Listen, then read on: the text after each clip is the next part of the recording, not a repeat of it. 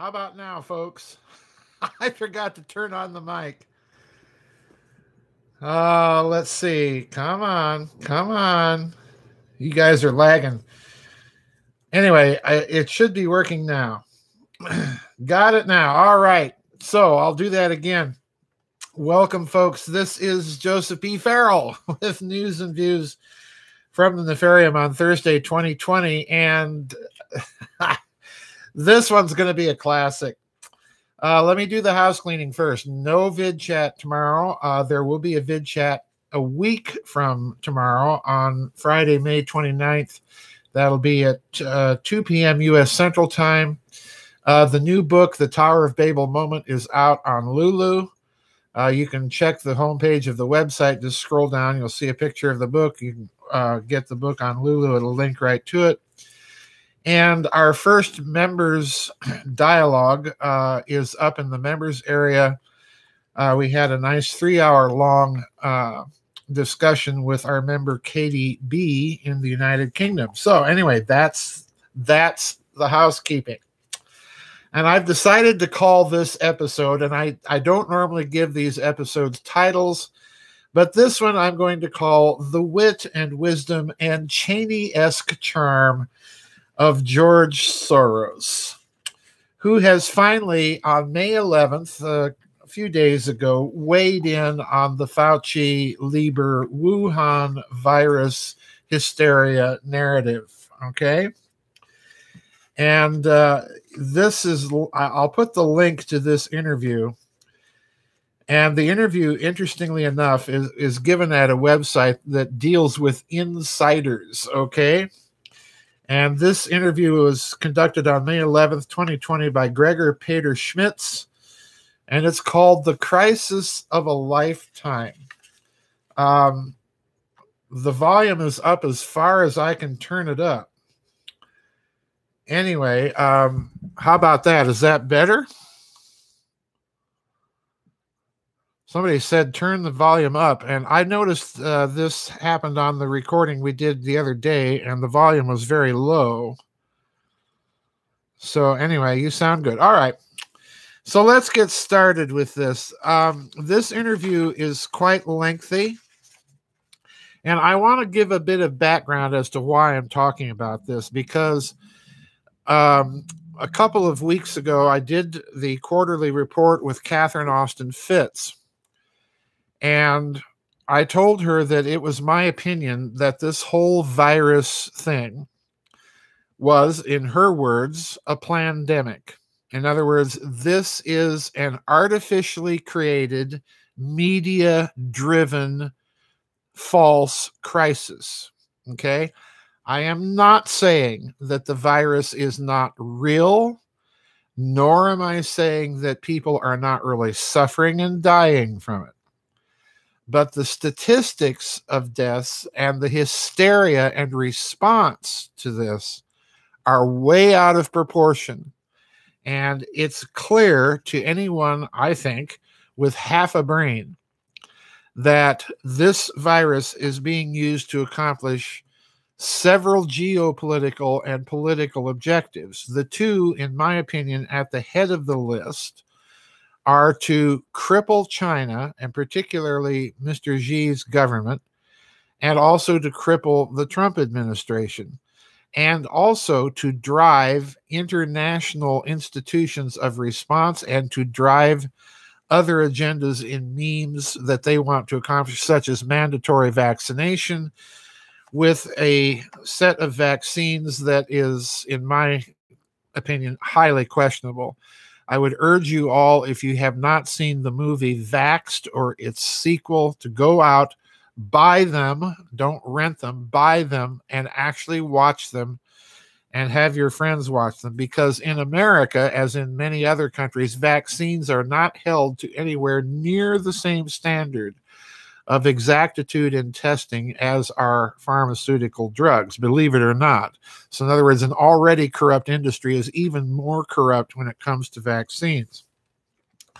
So anyway, we're talking about George Soros, the other billionaire busybody, in addition to Mr. Bale Gates, as I've taken to calling him lately, the Bale and Malicious Gates Foundation. But Soros has finally weighed in and shared his wit and wisdom with the world on the coronavirus story.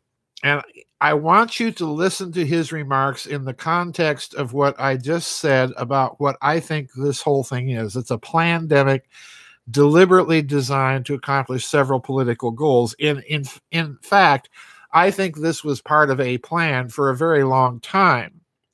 I think they planned to unleash it if Darth Hillary had been elected president. And I suspect that they dusted off the plan and tweaked it a bit and decided, well, let's go ahead and do this anyway.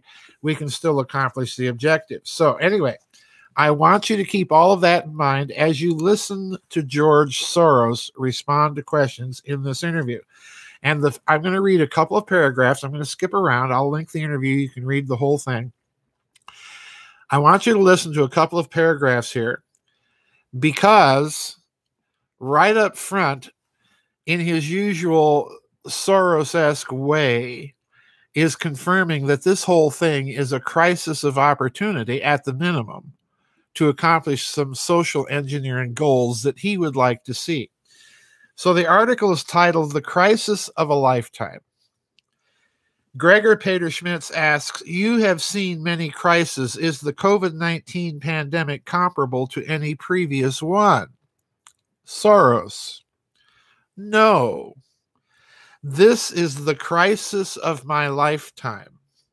Even before the pandemic hit, I realized, listen to his words, even before the pandemic hit, I realized that we were in a revolutionary moment where what would be impossible or even inconceivable in normal times had become not only possible, but probably absolutely necessary. And then came COVID-19, which has totally disrupted people's lives and required very different behavior. Really, does it require different behavior? Are we to believe the narrative that we're all to go around social distance, which is the new social engineering meme, and wear masks, which increase your carbon dioxide level, lower your oxygen level, which actually is the environment, supposedly, that the virus feeds on? So in other words, we're doing something that actually causes more harm, according to some physicians, than good. But anyway, you can tell I'm riled and worked up about this. It is an unprecedented event that probably has never occurred in this combination. And it really endangers the survival of our civilization. Does it really? Gregor Peter-Schmitz: will this crisis change the nature of capitalism? Even before COVID-19 led to the current catastrophic recession, the downsides of globalization and free trade were attracting greater attention. Soros: we will not go back to where we were when the pandemic started. That is pretty certain. But that is the only thing that is certain. Everything else is up for grabs. I do not think anybody knows how capitalism will evolve.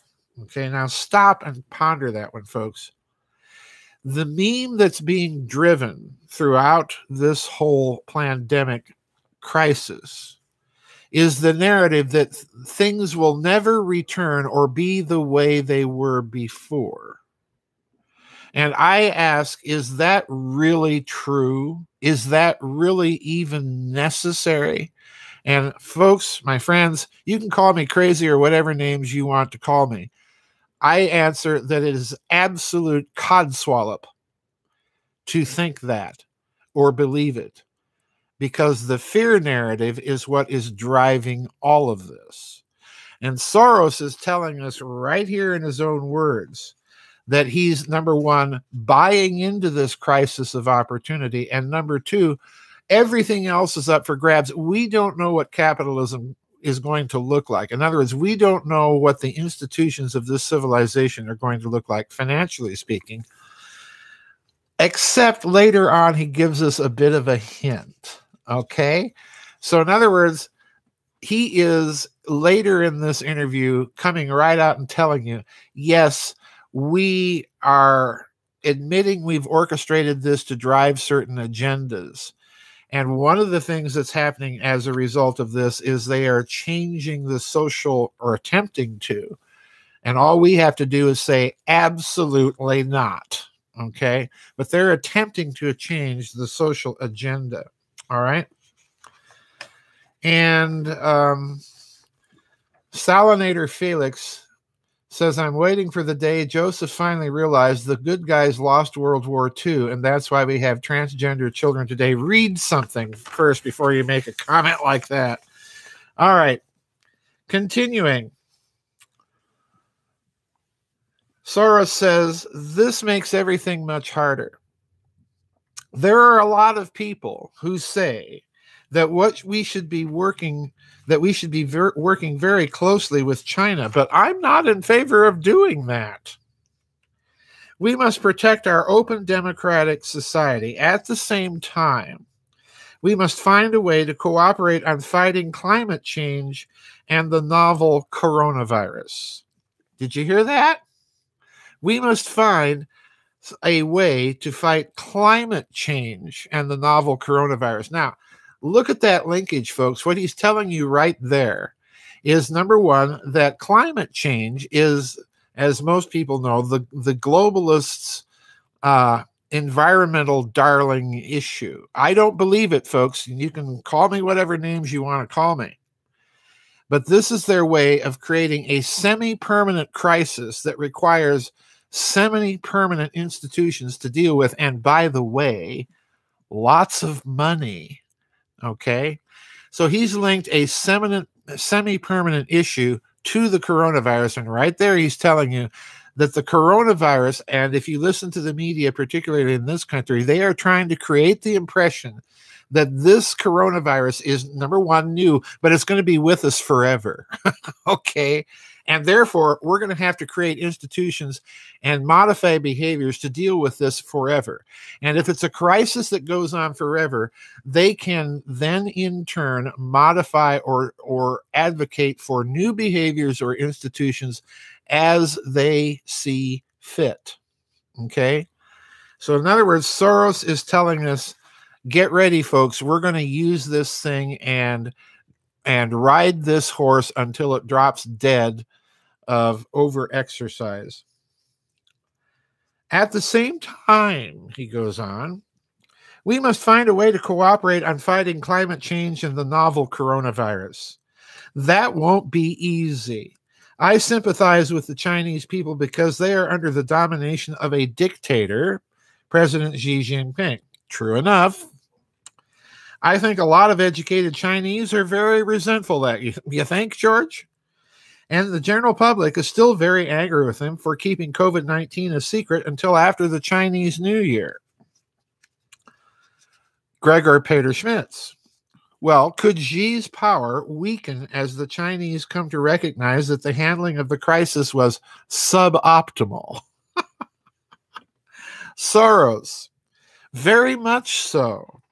When Xi abolished term limits and named himself, in essence, president for life, he destroyed the political future of the most important and ambitious men in a very narrow and competitive elite. It was a big mistake on his part. So yes, he's very strong in a way, but at the same time extremely weak, and now perhaps vulnerable. The struggle within the Chinese leadership is something I follow very closely because I'm on the side of those who believe in an open society. And there are many people in China who are very much in favor of an open society too. In other words, he's kind of loosely confirming what I've suspected may have been one of, not the only, but one of the principal objectives of this whole pandemic operation, and that is regime change in China, a weakening of Mr. Xi's government to the point where his competitors may decide to topple him and take over. Continuing, Gregor Peter Schmitz. Then again, the current U.S. president does not really represent the values of an open and free society. Soros. Well, that is a weakness that I hope will not last very long. Donald Trump would like to be a dictator, but he cannot be one because there is a constitution in the United States that people still respect. And it will prevent him, people like Peter Strzok and, Andrew McCabe, and it will prevent him from doing certain things. That does not mean that he will not try, because he is literally fighting for his life. I will also say I've put my faith in Trump to destroy himself and that he has exceeded my wildest expectations. Now, folks, I'm taking that as kind of a veiled threat.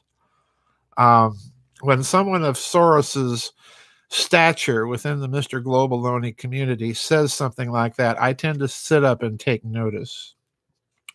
But now we come to the real game, at least as far as Mr. Soros in all of his Cheney-esque charm is concerned.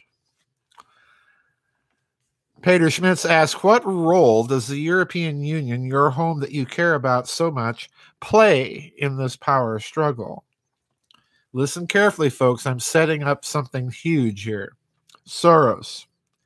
I'm particularly concerned about the survival of the EU because it is an incomplete union. It was in the process of being created, but the process was never completed, and that makes Europe exceptionally vulnerable, more vulnerable than the U.S., not just because it is in an incomplete union, but also because it's based on the rule of law. No, George, it's called the rule of Brussels regulators. And the wheels of justice move very slowly, while threats such as COVID-19 virus move very fast. That creates a particular problem for the European Union. Gregor Peter Schmitz. Germany's Federal Constitutional Court exploded a bombshell last week with its latest ruling on the European Central Bank. How seriously do you take it? Soros. I take it extremely seriously. The ruling poses a threat that could destroy the European Union as an institution based on the rule of law, precisely because it was delivered by the German Constitutional Court, which is the most highly respected institution in Germany. Before it delivered its verdict, it had consulted with the European Court of Justice and then decided to challenge it. So you now have a conflict between the German Constitutional Court and the European Court of Justice. Which court has precedence? I'm skipping now a little bit. Listen carefully. Gregor Peter Schmitz. Will the European Central Bank need to change its policies after this ruling? Soros. Folks, fasten on your thinking caps and listen very carefully and put his answer in the context of everything he's previously said and everything I said by way of context. And particularly, particularly his coupling of climate change and coronavirus. Listen carefully. Will the, pardon me, my throat is very dry. Will the European Central Bank need to change its policies after this ruling? Soros, not necessarily. The ruling only requires the European Central Bank to justify its current monetary policies. It has been given 3 months to justify the actions it has taken. That will consume a lot of the European Central Bank's attention when it is the only really functioning institution in Europe that can provide the financial resources needed to combat the pandemic. Therefore, it should focus its attention on helping Europe to establish a recovery fund. Gregor Peter Schmitz. Do you have any suggestions where these resources could come from? Soros, I have proposed that the European Union should issue perpetual bonds, although I now think they should be called consols, because perpetual bonds have been successfully used under that name by Britain since 1751 and the United States since the 1870s. Perpetual bonds have become confused with Corona bonds, which have been rejected by the European Council, and with good reason, because they imply a mutualization of accumulated debts that the member states are unwilling to accept. Now, what he's talking about there, folks, is in the EU, what's causing part of the financial crisis is that the southern countries have created massive debt through huge quasi-socialist economies with lots of public welfare. And countries like Germany or the Netherlands or Norway are simply not willing to have their taxpayers foot the bill for other countries' internal policies. That's basically what he's talking about. That's called debt mutualization. All right. The German court said the European Central Bank's actions were legal because they adhered to the requirement that its bond purchases were proportional to the member states' shareholding in the European Central Bank. But the clear implication was that any European Central Bank purchases that were not proportional to the European Central Bank capital key could be challenged and deemed ultra vires by the court. The kind of bonds that I have proposed would sidestep this problem, because they would be issued by the European Union as a whole and would be proportional and would remain so eternally. In other words, Soros is using the crisis, folks, to drive the European Union together by having the European Union itself issue bonds, which it currently does not do, and have those bonds be perpetual bonds, okay?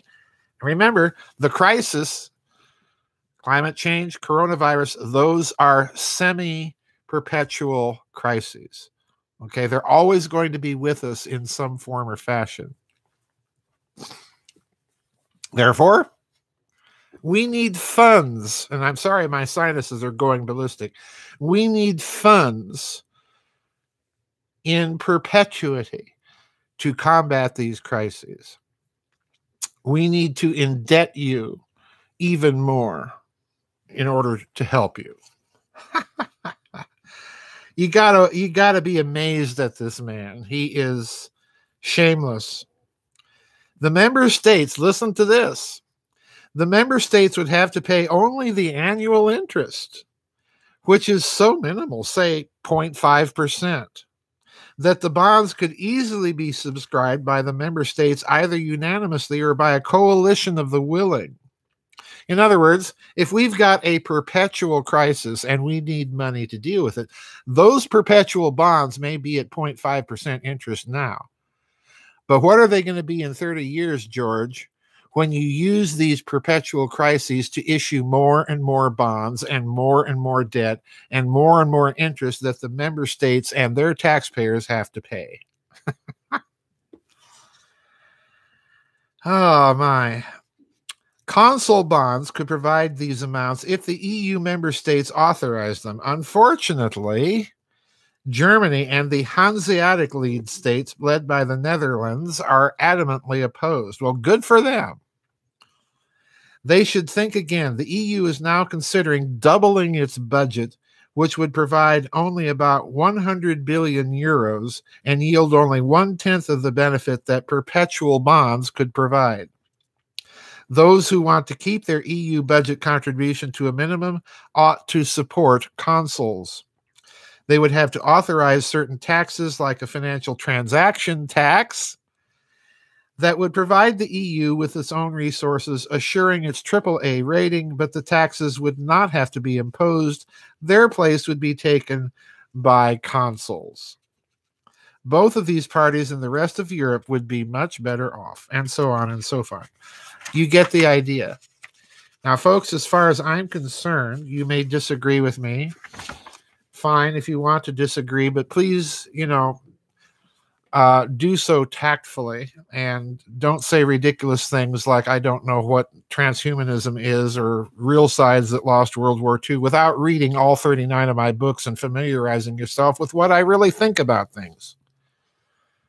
But in my opinion, Mr. Soros has, with this interview, basically confirmed the idea that in his view, at the minimum, this is a crisis of opportunity. But if you look at what he's really saying, he's been thinking about this for a long time. And this is part of the plan. And so, as far as he's concerned, this is a pandemic for him and his globalist cronies to get certain new financial instruments and institutions into play. And it's about nothing more than that. And it's also about, if you listen to him carefully, making this crisis perpetual in order to give them the power, because climate change didn't really work for them, did it?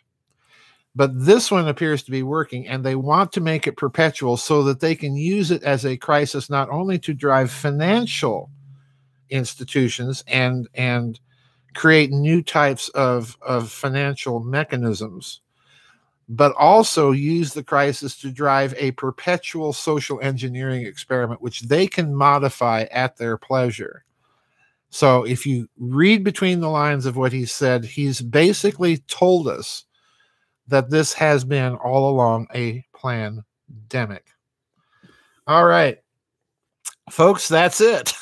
And I'm sorry I'm ranting, but when Bale or malicious Gates gets on television and start talking about how they're going to save the world with their vaccines, just like he did in India or Africa, I tend to be skeptical when billionaire busybodies start talking about their wonderful ideas and how they're going to help people. No, these people are led by greed and power, and they're only interested in helping themselves. And they've got now, they think, the perfect tool to drive all of this. My answer, just say no. Think Gandhi. Okay. Anyway, that's it, folks. No vid chat tomorrow. Remember, the vid chat's next week. The new book, number 38 or 39, I don't know. I've lost count of my books. The Tower of Babel moment is on Lulu, so it's already had some interesting comment. So anyway, we'll see you next week, folks. Bye-bye. God bless. See you on the flip side.